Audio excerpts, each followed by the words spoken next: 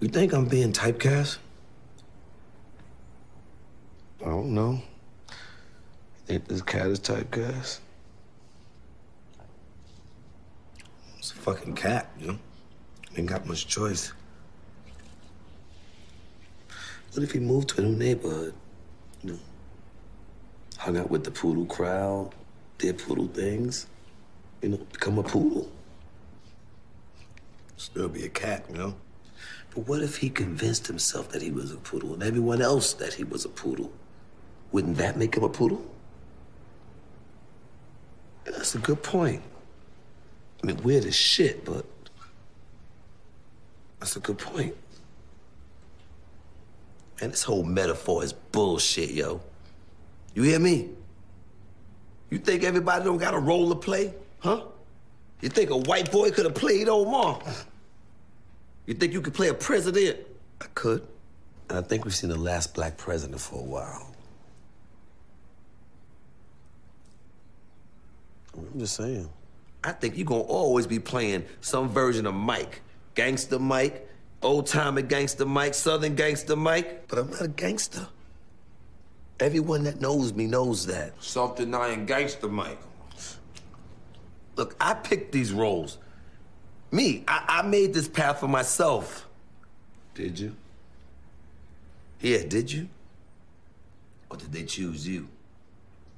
You think we would be doing what we're doing if we had a choice? Huh? Face it, man. Look, we from a certain type of people that come from a type of place that look a type of way. You know what that make us? Black. Typecast. If I were typecast, I'd be in jail or dead. But I'm here. I got out. Got myself out. You sure about that? God damn, that in a certain type of way now. Right. Yeah, that was pretty amazing. Welcome to a very special episode of Three Dudes Rant. We are here to celebrate the life of Michael K. Williams, who unfortunately isn't here with us anymore. It was a shocker, to be honest. It just came down the timeline, and I wasn't even sure of what I was reading or what I was hoping it was a hoax. It was just weird. Called somebody a whole ass liar when they told me. I was like, And I don't blame you, because I felt the same. I'm like, okay, this is not true. I'm gonna post this, and somebody's gonna say delete it because it's not true. Yeah, it came across my And CNN app. Like that's how I found out. wow, I think I was working. And it just popped up on my CNN. Like, ah, yeah, this. Man, I mean, wherever you knew him from, whether it was him being Omar, which he alludes to in the am I being typecast dialogue. there was a mistake in that though. Omar don't cuss, so that bothered me a little bit. I mean, that's Mike being Omar, I think. So yeah, it's semantics. But no, whether you knew him as Omar or Leonard from Happa Leonard, or you know him from you just recently met him in Lovecraft Country, or you met him in as Chucky White in Boardwalk, which I feel like was the best. Like, okay, I know a lot of people are gonna say Omar, but I feel like Chucky White was top on tier. Boardwalk Empire. Yeah, I feel like that was top tier. I feel like they let him really act on that though. Yeah, Like, because he wasn't trying. He didn't have to be a gangster. He was supposed to be something else, and I think that's when he really just acted his ass off. I like that. Yeah. I like Chalky, except like because that prison scene is one of the like I've rewatched that prison scene on YouTube with Burnsley in the prison. Is like what old Funk Hook Fenton doing now, Mhm. and he talks to the guys. Is like, hey, how your papa doing? "Oh, good, Mr. White. Right. Good job. Well, I'm late now. I'll talk to him. Like, that was great. One thing about Boardwalk, I didn't like the Boardwalk last season. I mean, one of the reasons I didn't like it too much is I thought we could have had a whole spinoff about the Black Clubs experience with Chalky White. and I felt like there was a missed opportunity. Yeah, there was a missed opportunity with that, but I also feel like they were stepping away from it. It's something HBO is kind of weird, or these people are kind of weird with that. I felt like they felt like, oh, we're done with this entire thing, so we're just gonna step away from it. But man, he's had awesome roles, and I'm glad I've been able to see all of them. I feel like this is a sad episode because we don't do episodes like this. We don't give out flowers to actors all the time, and we don't acknowledge actors while they're out. And it's something. I mean, it's something I like that we're doing it now, but I'd like to do it while they're still here. You know, like once a week or once a month, pick out an actor and just give him his flowers. You know, because for whatever, you know, they could be here, they cannot be here the next day, and I would like to feel like I did that, you know, while they were here. If they may never see this episode, but they may never even hear it, but it'll feel great to me personally. But again, we just really gonna sit here and talk about Michael K. Williams for a little bit. So can I cut you off real quick, Mo? Go ahead. Just for a split second.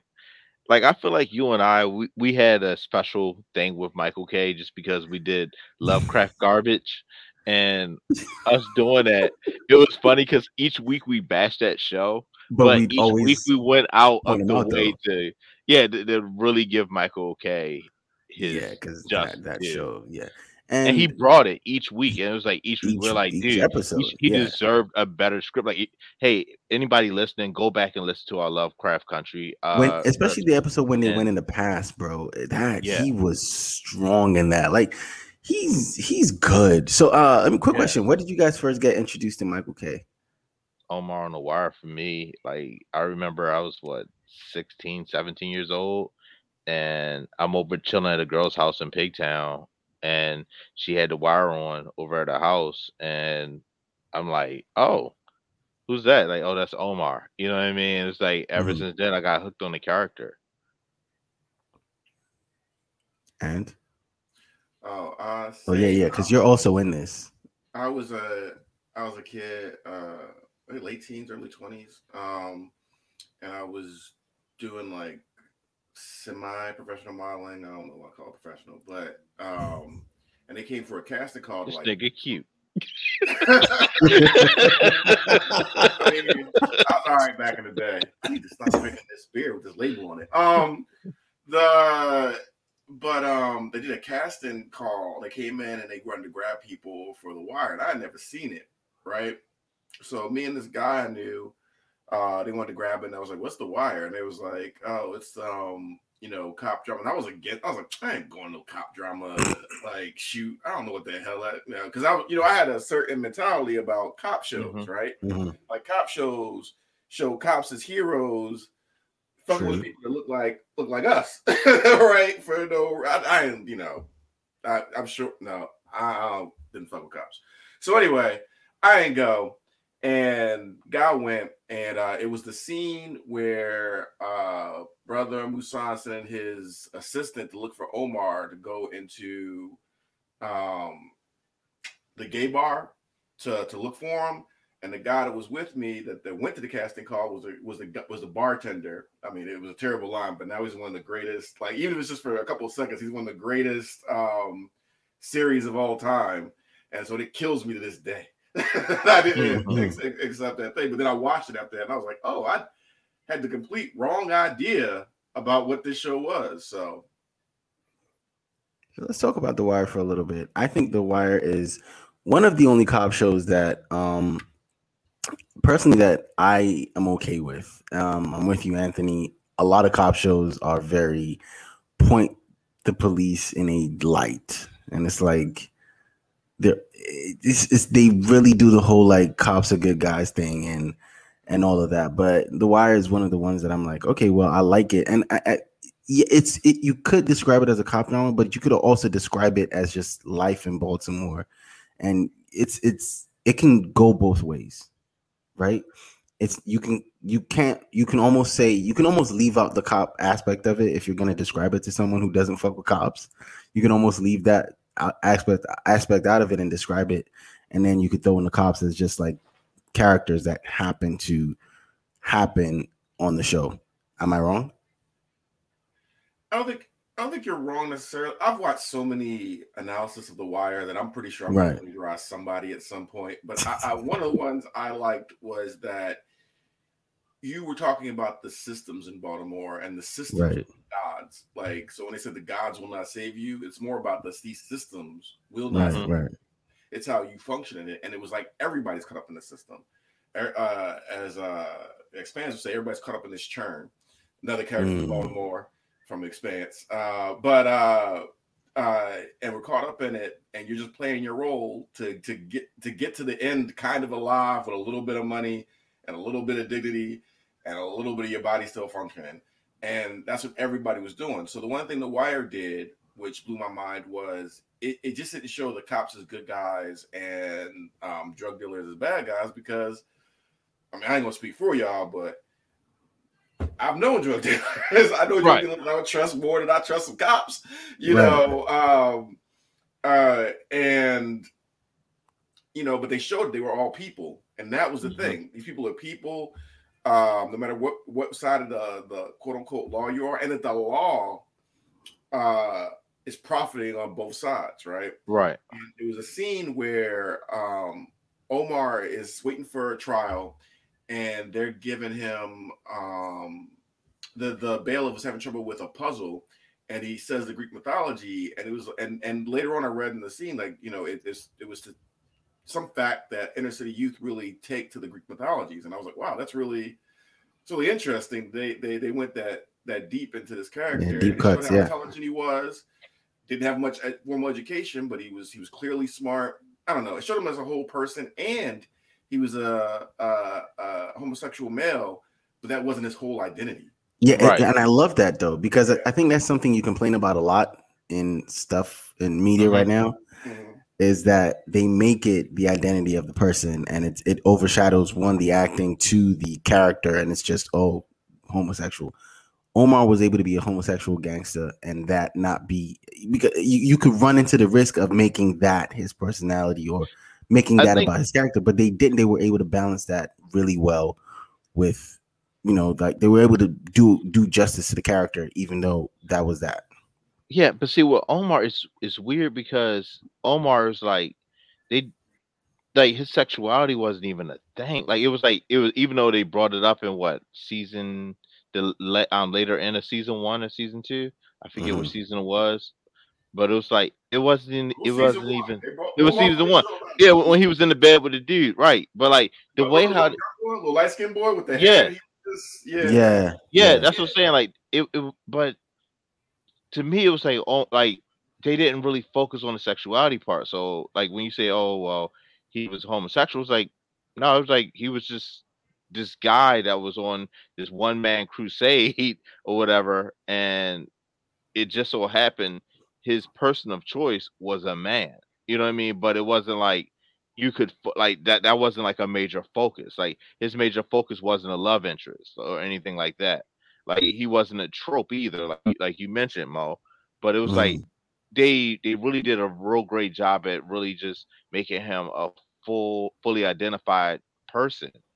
And in the midst of making a fully identified person go, hey, look, we're going to kind of change your thought on what a gay man is in Hollywood, and make this fully identified person, his sexual preference is just happens to be another man.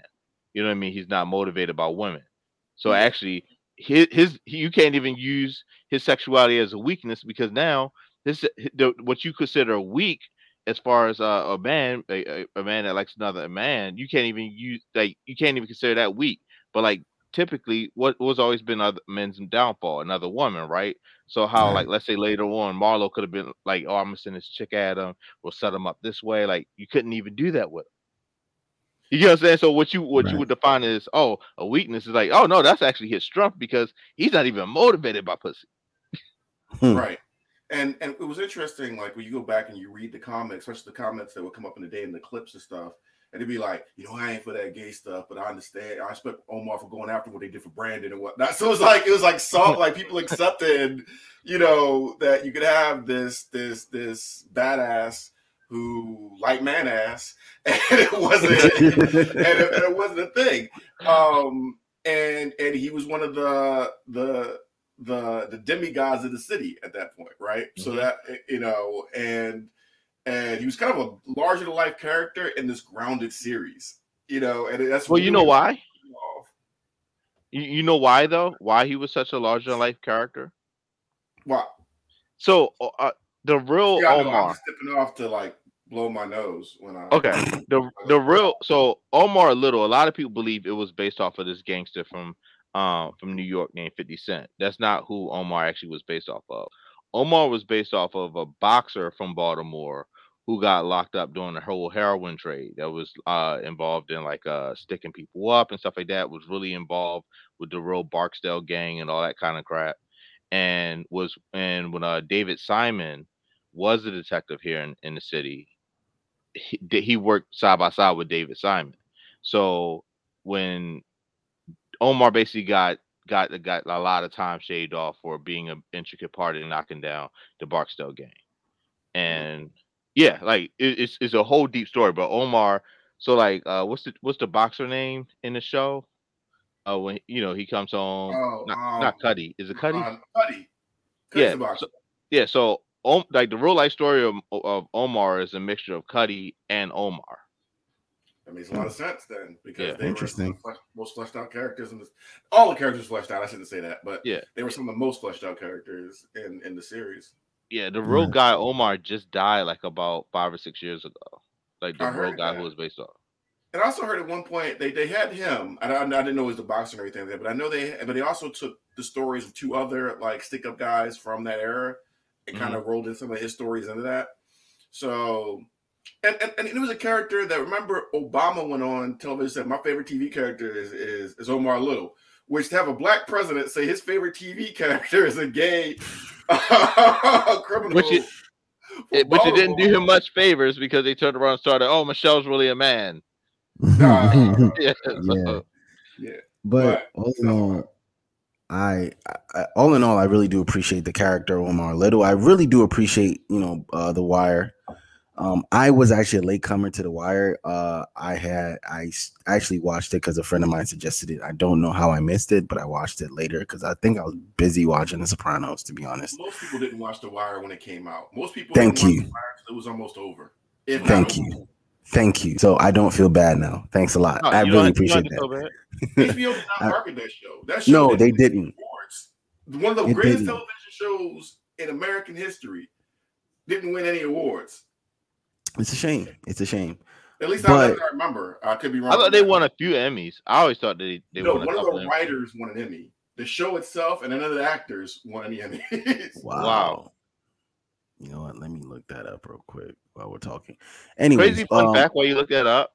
So yeah, I'm gonna look it up. We're gonna move forward right now. So we're gonna talk about. We started talking about. You can't have us one fun fact. We're gonna come back to it. I'm gonna look it up while we're discussing this. I'm gonna bring it back up. But yeah, there was no blank space while you're looking it up. But you got right. You was trying. That's not why you typing, but that's all right. Hey. Welcome to 3D's Rant. Don't forget to like and subscribe. Keep putting some time on schedule and shit. Chalky White, Boardwalk Empire. I think, again, like I said, this was the one that I started. I started watching this one and I watched it all the way through. It didn't matter what was going on. I was always here for Chucky's storyline. I was always here for whatever he was doing. I 100% was behind this character. I was 100% behind this, the guy playing the character, and I loved it. Granted, I am a huge. I loved Boardwalk Empire, but I really, really loved. I almost called him Omar, Chalky White, because honestly, it felt good, even though I knew the time period and all of that stuff. But it just felt kind of good to see it. Go ahead.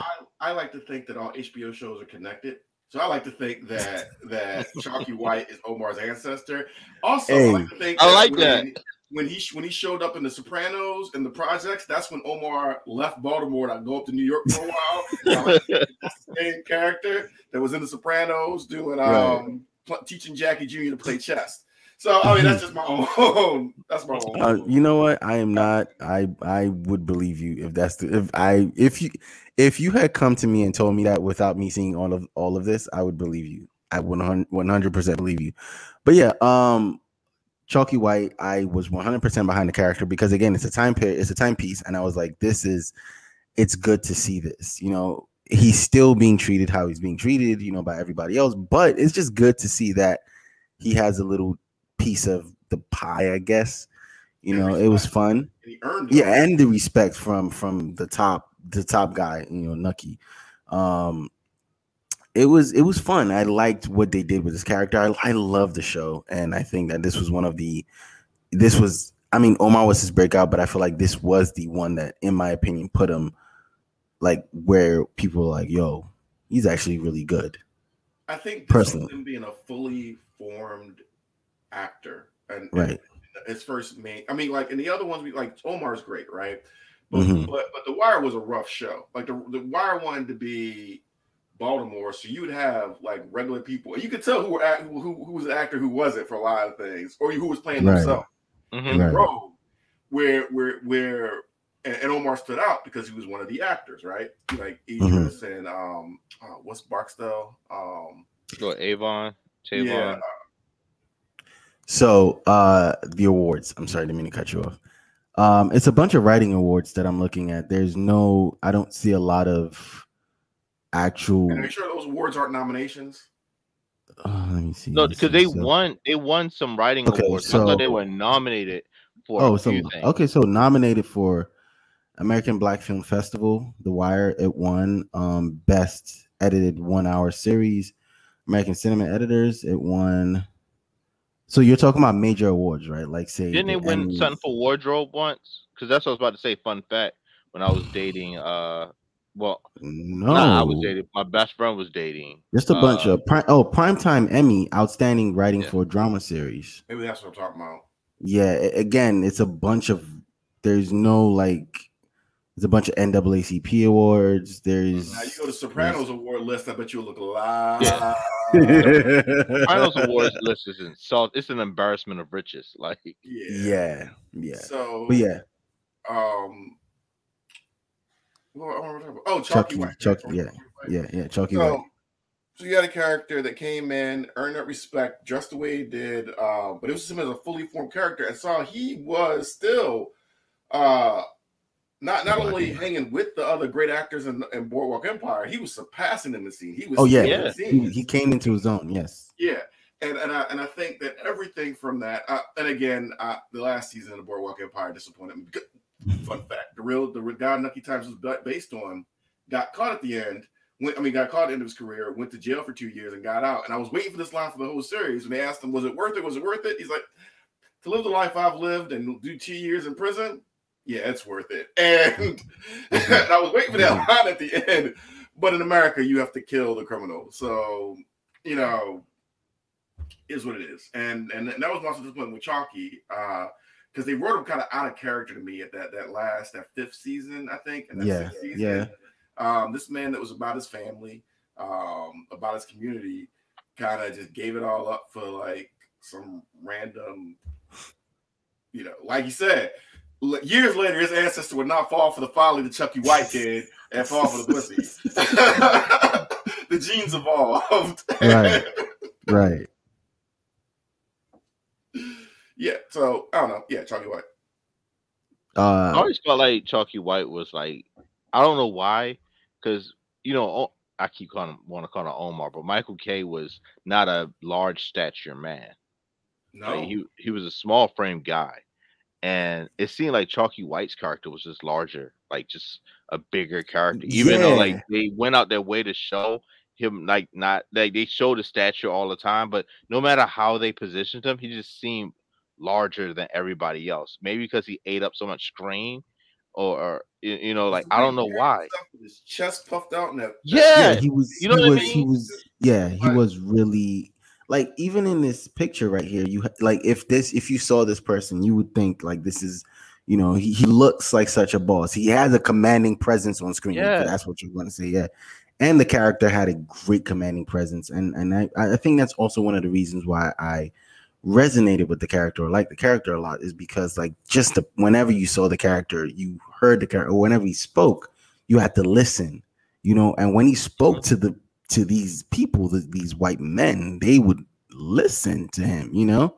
He was And legit that's a role model. Like it yeah, was like legit. Like this is what you should aspire to be, right, or right, something inspired to be like. right.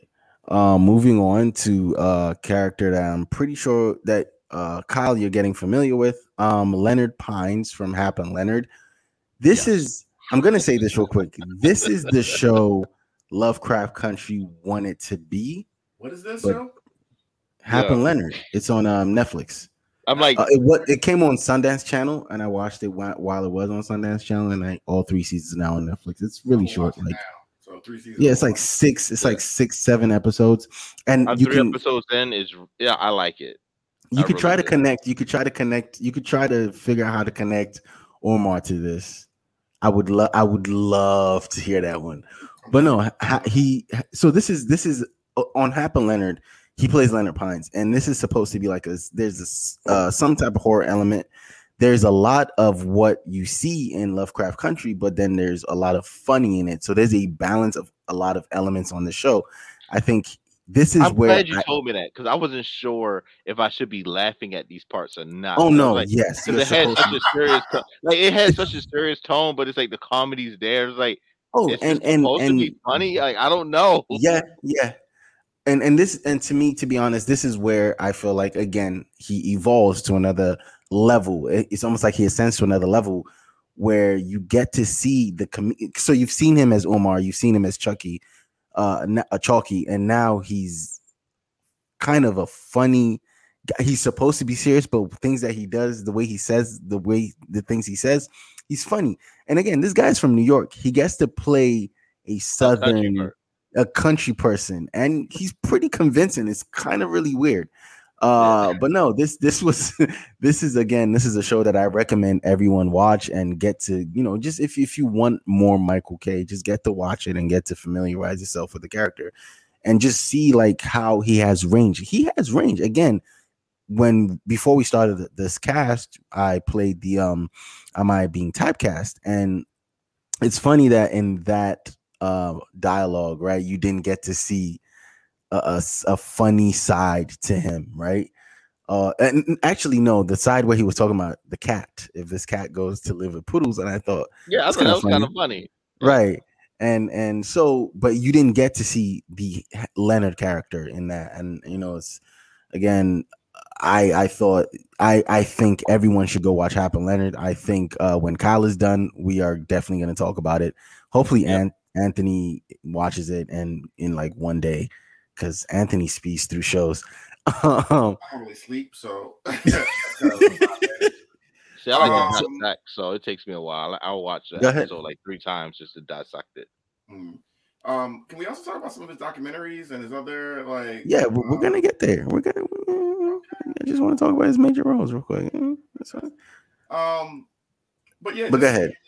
Just seeing him, and he's gonna be one of those actors that you can hear his voice. You know what I mean? Like you know those actors that if you read something they say in an article, you're like, I can hear his voice. I can feel it. He's gonna be one of those actors that you could do that to.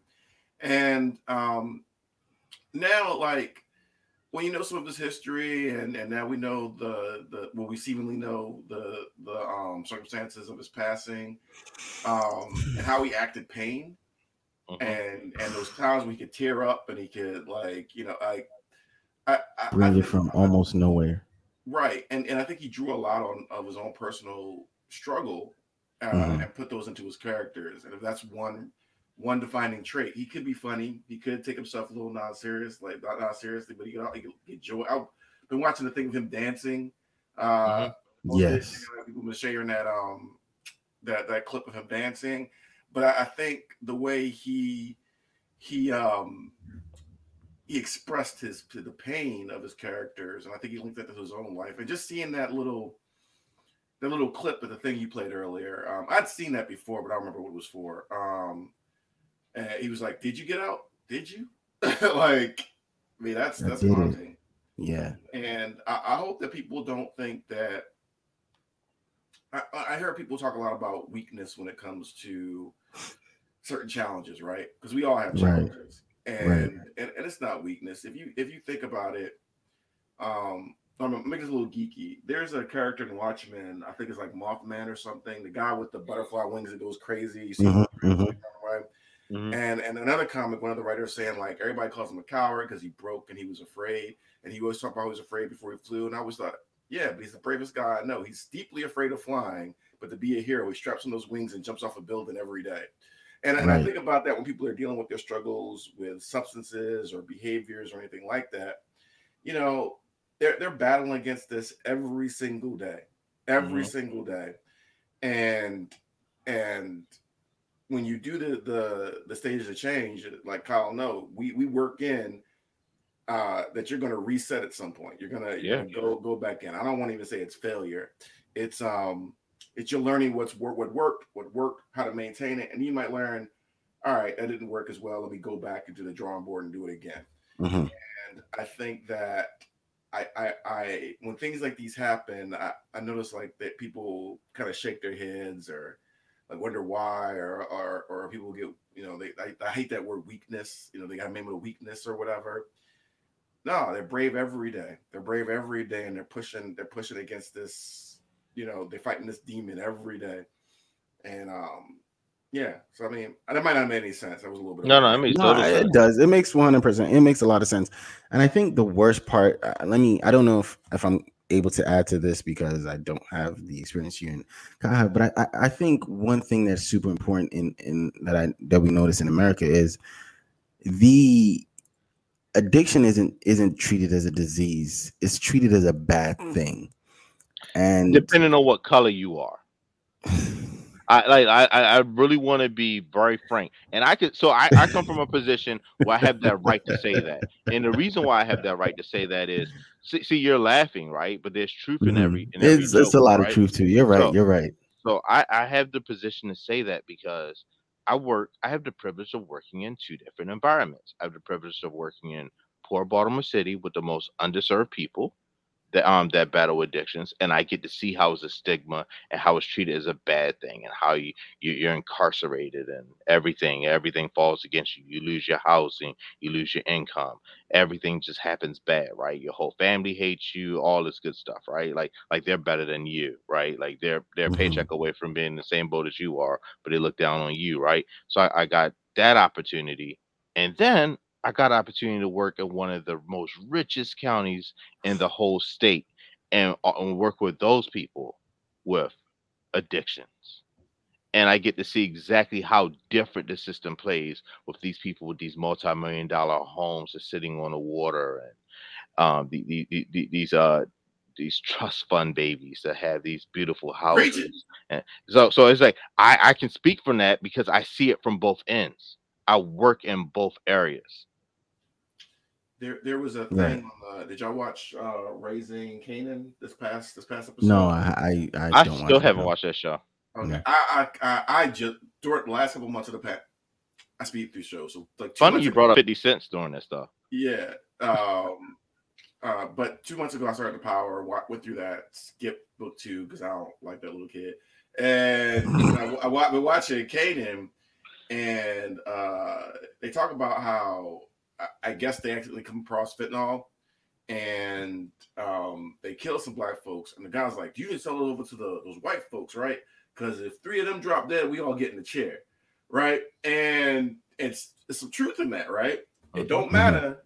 It don't matter. Drugs don't matter, or the pain don't matter until certain people drop, right? Yep. Right. And which is weird because now it's become a thing. It's the opioid pandemic or the opioid epidemic, which is weird. Starting going into middle. Yeah, that's what I'm saying. It's until it started becoming a white problem, and now it's an epidemic, and we don't have to incarcerate people. We can treat them, but I still feel like at the essence of it, it's still not being looked at as a disease. It's still a stigma to it. You know, it's just starting to maybe change and not change as quickly as it should, and it's really sad. Look at no, go ahead. I was gonna say, you ever see this Louis C.K. show, and he gets into an accident, and they're like, it was like, oh, what happened? You got into an accident? He's like, yeah, I got into an accident. What happened? He's like, I was on my bike. And they go, oh, you're on your bike. Are you okay? And it's kind of like, we still get your concern, but oh, you're on a bike. You're on a bike, yeah. Like it's you kind asked of your for fault. it. You're on a bike. Yeah, you asked for it. Even though I'm the only non-bike rider right now on this. Oh man. But, yeah, so I feel like that's what you're saying. Like they might gain some sympathy, they might, but ultimately, ultimately, you're on drugs. It's your fault. Yes. It is your fault. Yes. And even though we can say that we can show we can show you the research, we can show you the history, we can show you how these addictions can be working, and maybe the what could be contributing factors to them. At the end of the day, society still looks at you're weak, it's your fault. If you were stronger, this wouldn't happen. Oh, if you loved your family, this wouldn't happen. It's things like things are still here in sessions. So, but it's weird. It's like, and I really want you to come out to my part-time sometime, man, because it's weird. Because on the other side, it's handled way different. Like those that don't look all the way way different, or there's still a little bit of stigma to it.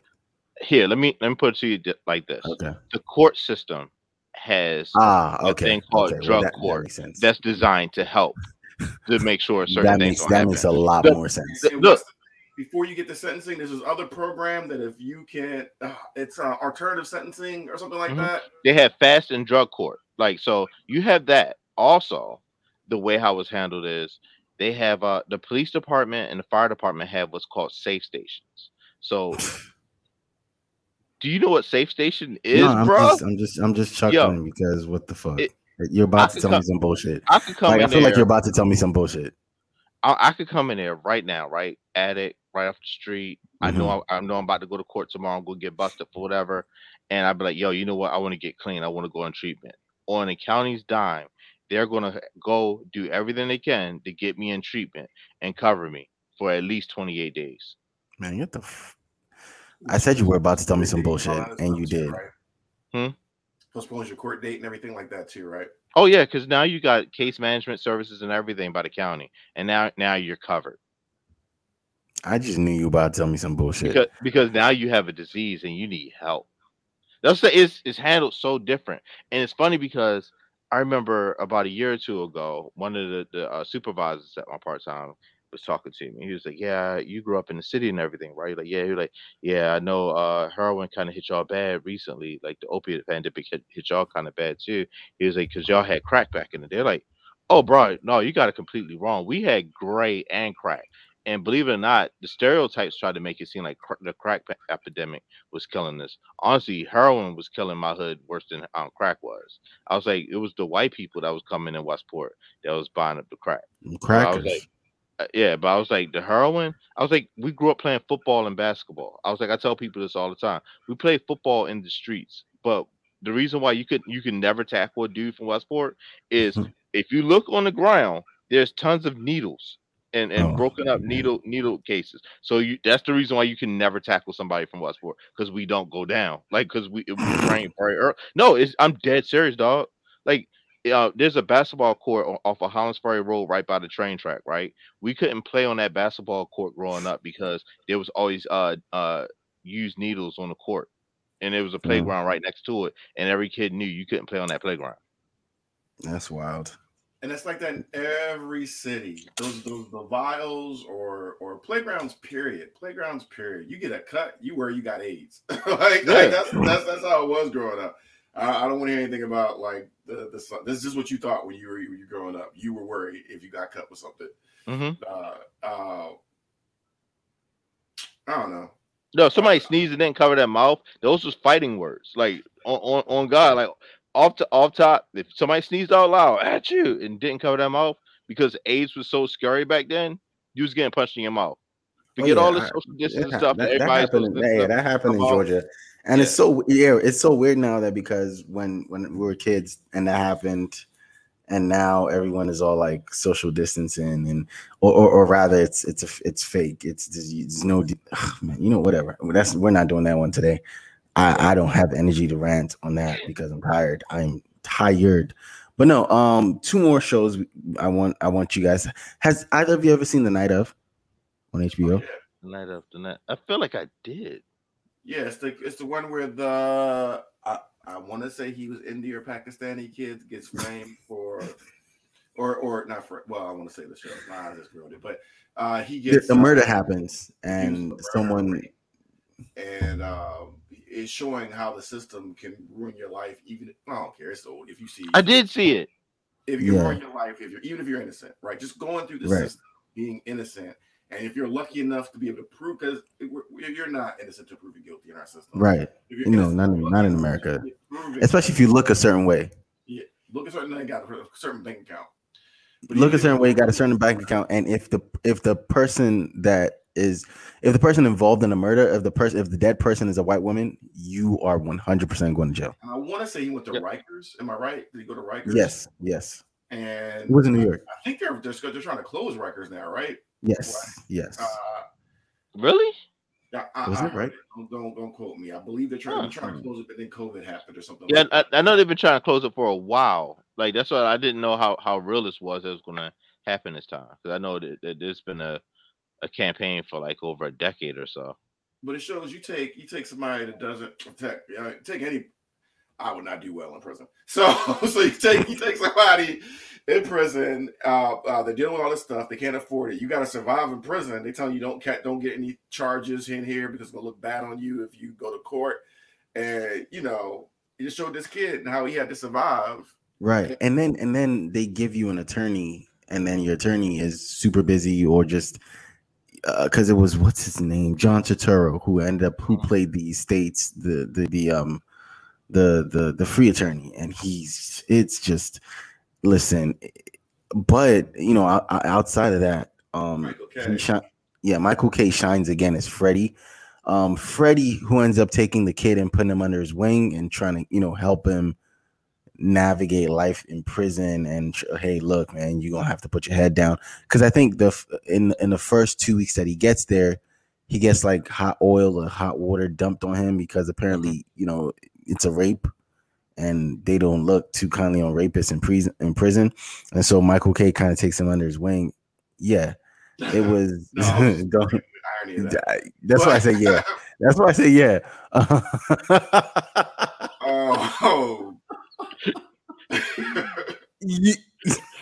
We don't like that rape kind of here. Don't drop the soap in the shower, babe. And there's we don't like your kind. So yeah, like he gets like it's an excuse, because he's like really by the time he gets into prison, he's kind of famous because he's all over the news and his face is splashed, and you put him in Gen Pop. But yeah, Michael K kind of takes him under his wing, and the process that he kind of helps him go through. Again, I feel like so we've gone from Omar to Chalky to Leonard, and now this is a different character. This is a different character from Omar, even though it's supposed to be like a hardened criminal in prison. Even Michael K's character is not. He plays the character as if you want to root for him because did he really do it? Is he really supposed to be here? And then there's a little bit of damn, maybe he did do it. Maybe he is supposed to be here. But he plays the character so well that at some point you're kind of rooting for Freddie Knight. And last but not least, the last major TV role he was in, Kyle, you want to get Love? Yeah. All right. So because it's him, I'm not going to call it garbage at the end. All right. It pains me to do this, but Lovecraft Country, Lovecraft Country, not Lovecraft Garbage. And I believe that he was battling some things during the filming of the show. He talked about a little bit of it, but again, we are asking this guy, as Anthony pointed out, now that a lot of his personal life is coming out, or it's more put in the forefront because of his death.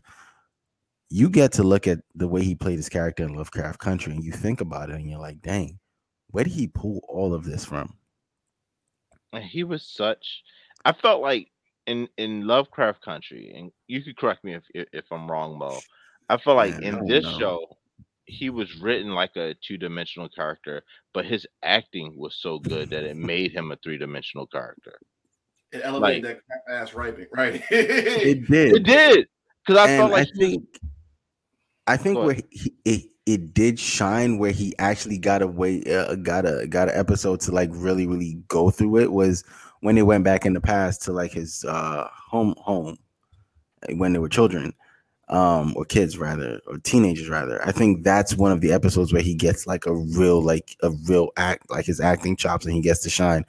You know, when his father walks out and is whooping his ass, and he's staring at that, you know, and he has to relive his friend dying again, and all of that. You know, it's again, as you said, we talked about the show the way we talked about the show, but we would always point out Michael K is phenomenal, and he was a was shining phenomenal. beacon on that Yeah, show. Like he was mind phenomenal. you, what's my man John? I can't think of Jonathan Majors, the who majors. Yeah. redeemed himself as one of the Kangs. Yes. But From Loki, Anthony. Huh? Oh, you weren't paying attention. Yeah, he John got you zoned out. I'm sorry. Yeah, I mean, mind you, the show's garbage. But here's the weirder part about the show: the show's garbage, but the actors are phenomenal, right? The show had a great assortment of black actors. Not taking that away, but even though it had a great assortment of black actors, horrible writing, and everything else was bad, there was this great tier of black acting right here, and then you look at Michael K. Williams, and he was always up here. And it's like he elevated each scene of that show, and I think his character was the most two-dimensional of everybody else. Like it was just amazing. You know what I mean? Like his character was, I think, was supposed to be a trope, and he just made it like, all right, this is the trope that you gave me, and I'm going to make this much more than what it's supposed to be. Right. And he did a great job at it. Right. So I mean, again, like I said, this episode was to celebrate the life. You know, can I talk about one thing real quick? I'm sorry. Go ahead. So I was trying to figure out, because I remember part of the story, but I was trying to figure out where he got his iconic scar from. I knew it was after a party or whatever. But I just read like some of his friends were getting surrounded by some people, and he kind of like halfway intervened, and the guy followed him and took it out and like took the razor out of his mouth like we used to do back in the day. I remember girls used to keep the razors in their mouths. I don't remember guys doing that a lot. Like I remember a couple guys did it. It wasn't like a normal thing for dudes to do though. Yeah. Right. Yeah, but anyway, so it out his mouth and like slashed him, and like he thought his career was going to be like really affected, but he got so apparently he was talking about he got typecast for a lot of thug roles after that because he has a kind of scar, and apparently his first major role was Bullet with Tupac Shakur. Yes. Really? Super old, yeah. I didn't know that. Filmed a movie in New York called Bullet opposite Mickey Rourke. He recalled to NPR and the production office that they were working out of in New York happened to leave a Polaroid picture of me from me going to audition in various music videos because he used to dance, I think. So he happened to see the Polaroid and was like, yo, this dude looks thugged out enough so he could play my little brother. And he, I think he saw the pain in my eyes, my struggle in my heart. And I was just like, I was starstruck, you know. I was like, wow, that's Tupac Shakur. So his iconic scar got him his first major, yeah.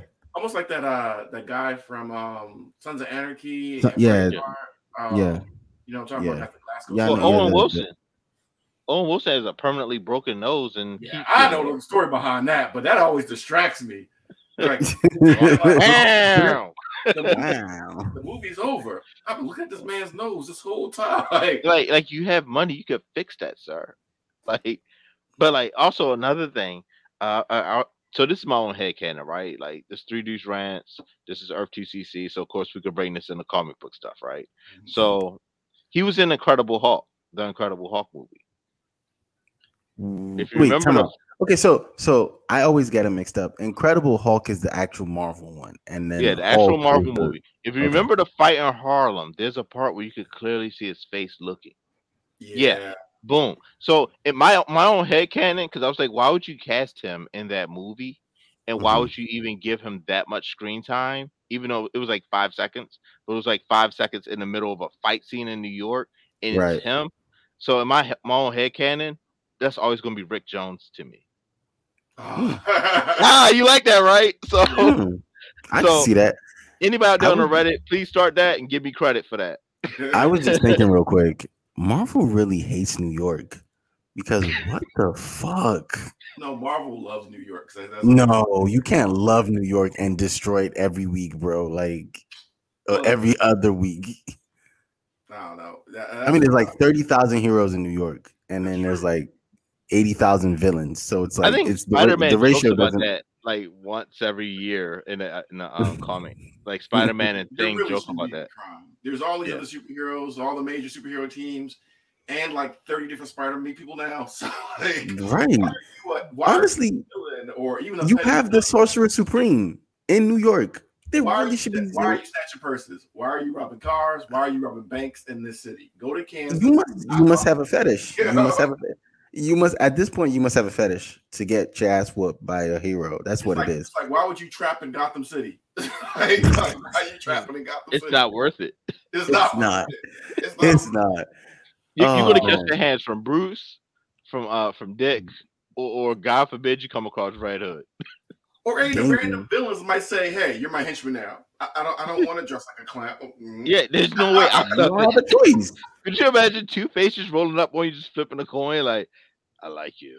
You're working for me now. You're working for me now. Pay your face. What would you say? No. Yeah, right. To be a low-level thug in Gotham City, it has to be the worst place ever. No, seriously. Could you imagine just selling an eighth, trying to put your child through school? End up in a hospital because Batman beat the shit out of you. Like dislocated your elbows. Now you're homeless. Where did you get the eighth? Bro, it's a fucking eighth. And if you the Spider-Verse, he branding you too. Oh my god, you're dead in prison. I just know the knob. Imagine buying the eighth because your mom has like cancer and you just need the weed because you can't get it from a dispensary. The buyer, it's always the seller Batman beats up because of that privilege that we talked about earlier. You ain't never seen Batman buy just the buyer. He always beating up the street corner people. And you know what? Right. Gotham's pretty much the only city in America where all the street people don't have a pell-mell in their skin. Hey, I'll take it. I will take it. You know what? That makes sense. Black people was like, "Nah, I'm good." Yeah, black ain't no normal black person living in Gotham. And if you do live in Gotham, you are too smart to be out there. Especially if you live in Snyder Gotham. Bad random people. Yeah. That's some white boy stuff. Here's the thing. Everybody knows Batman has hands. Black people are not known for losing fights against white boys. So we're going to see. Bronze Tiger hasn't Bronze Tiger given Batman a hand? You know they're going to joke him. Oh, you let that boy whoop your ass, that white boy, that kid whoop your ass. Batman should say, "Shut up." Like, But as soon as you leave again, they're going to joke you. Yeah. Facts. So you already know what's going to happen. Like, you're like, yo, they got the superheroes, the white boy, he got hands. Every black person in town be like, it's going to be one that's going to try it, realize, oh, his hands for real, and everybody like, we're going to Bloodhaven. You ever see that video of that guy that rolls up was like, "I'm from New York. I don't know where he at. I'm New York. I represent." Oh, yeah, I've seen. And then that white boy beats his ass, bro. He lays him out. He's bleeding, falling into shit because he's knocked out. Yeah, it's. I hate seeing videos like that because I'm like, damn it. Like, why? But I mean, I think I don't know, man. It saddened me. This is sad because he's also a good advocate for a lot of great causes. He had HBO around the different places and they talk about the prison life, addiction, things like that. Showed the different streets. Took the characters, the woman that plays Snoop, and took her around. Took her Baltimore, told her story. He was an advocate, man, and I feel like, I don't know. I feel like there's a great loss that we haven't really felt yet. We haven't really felt yet, and it's gonna be sad. He was only 4 years. Only 54. That's crazy. Because if I'm doing the math, that's 20 for me. Like, it's crazy, man. You know what's up? He was in Birth of a Nation too. Was he?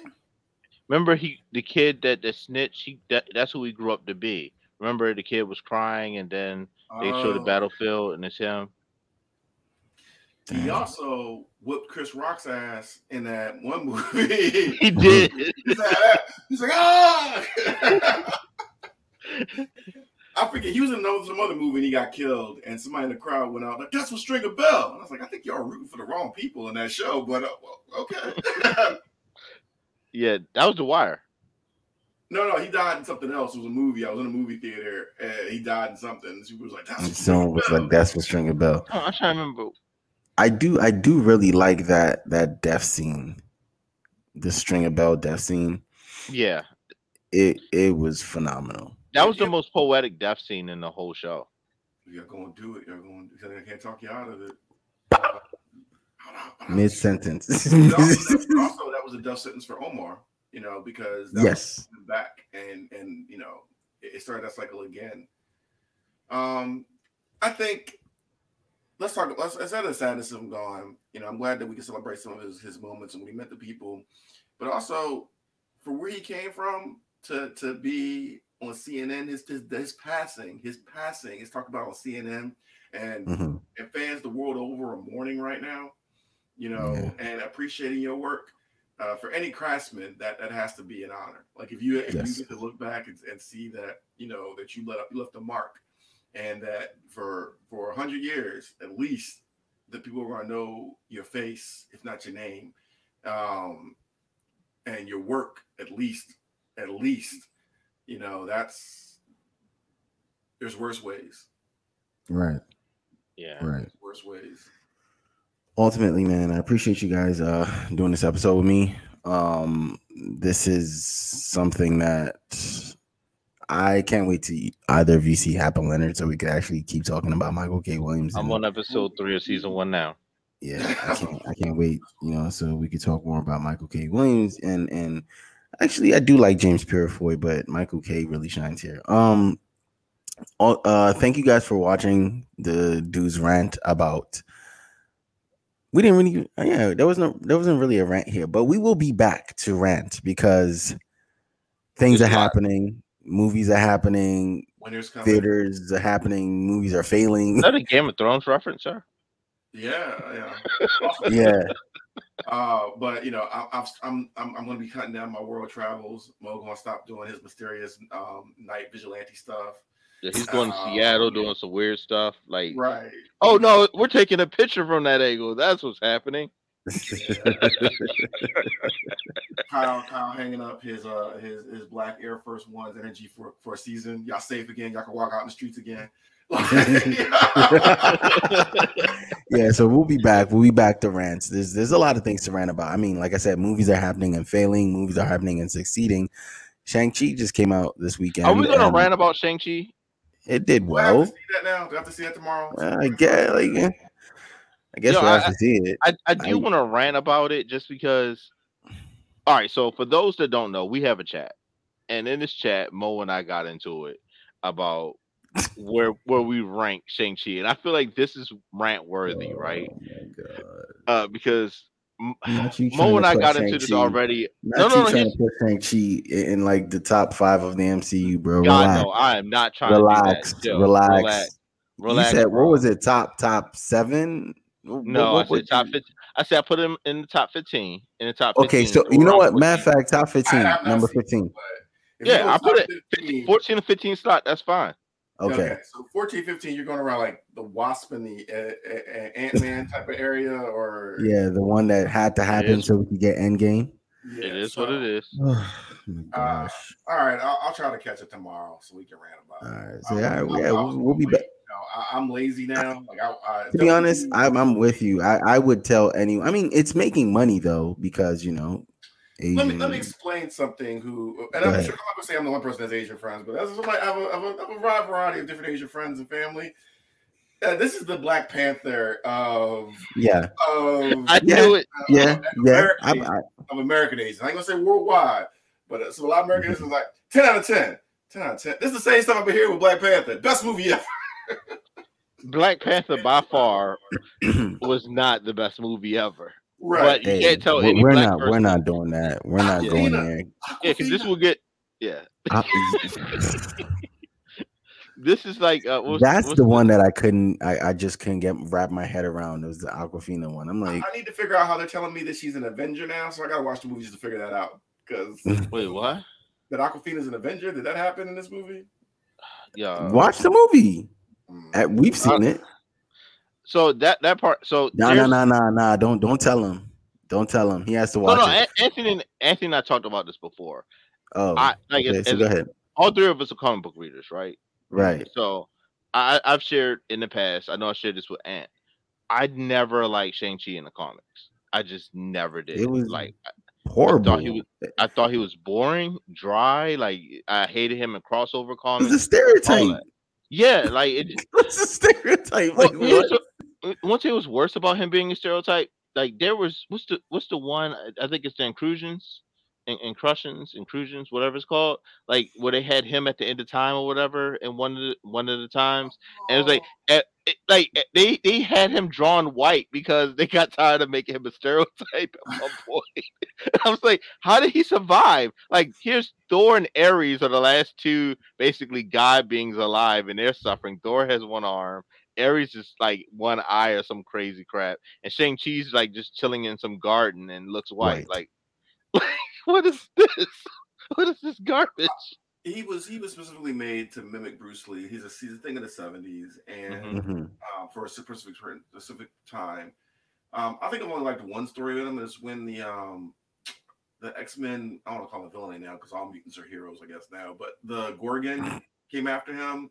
And Shang-Chi had to struggle and he lost that fight, as he should. He should not win fights against like certain levels of mutants and things like that. Oh, he's winning every fight.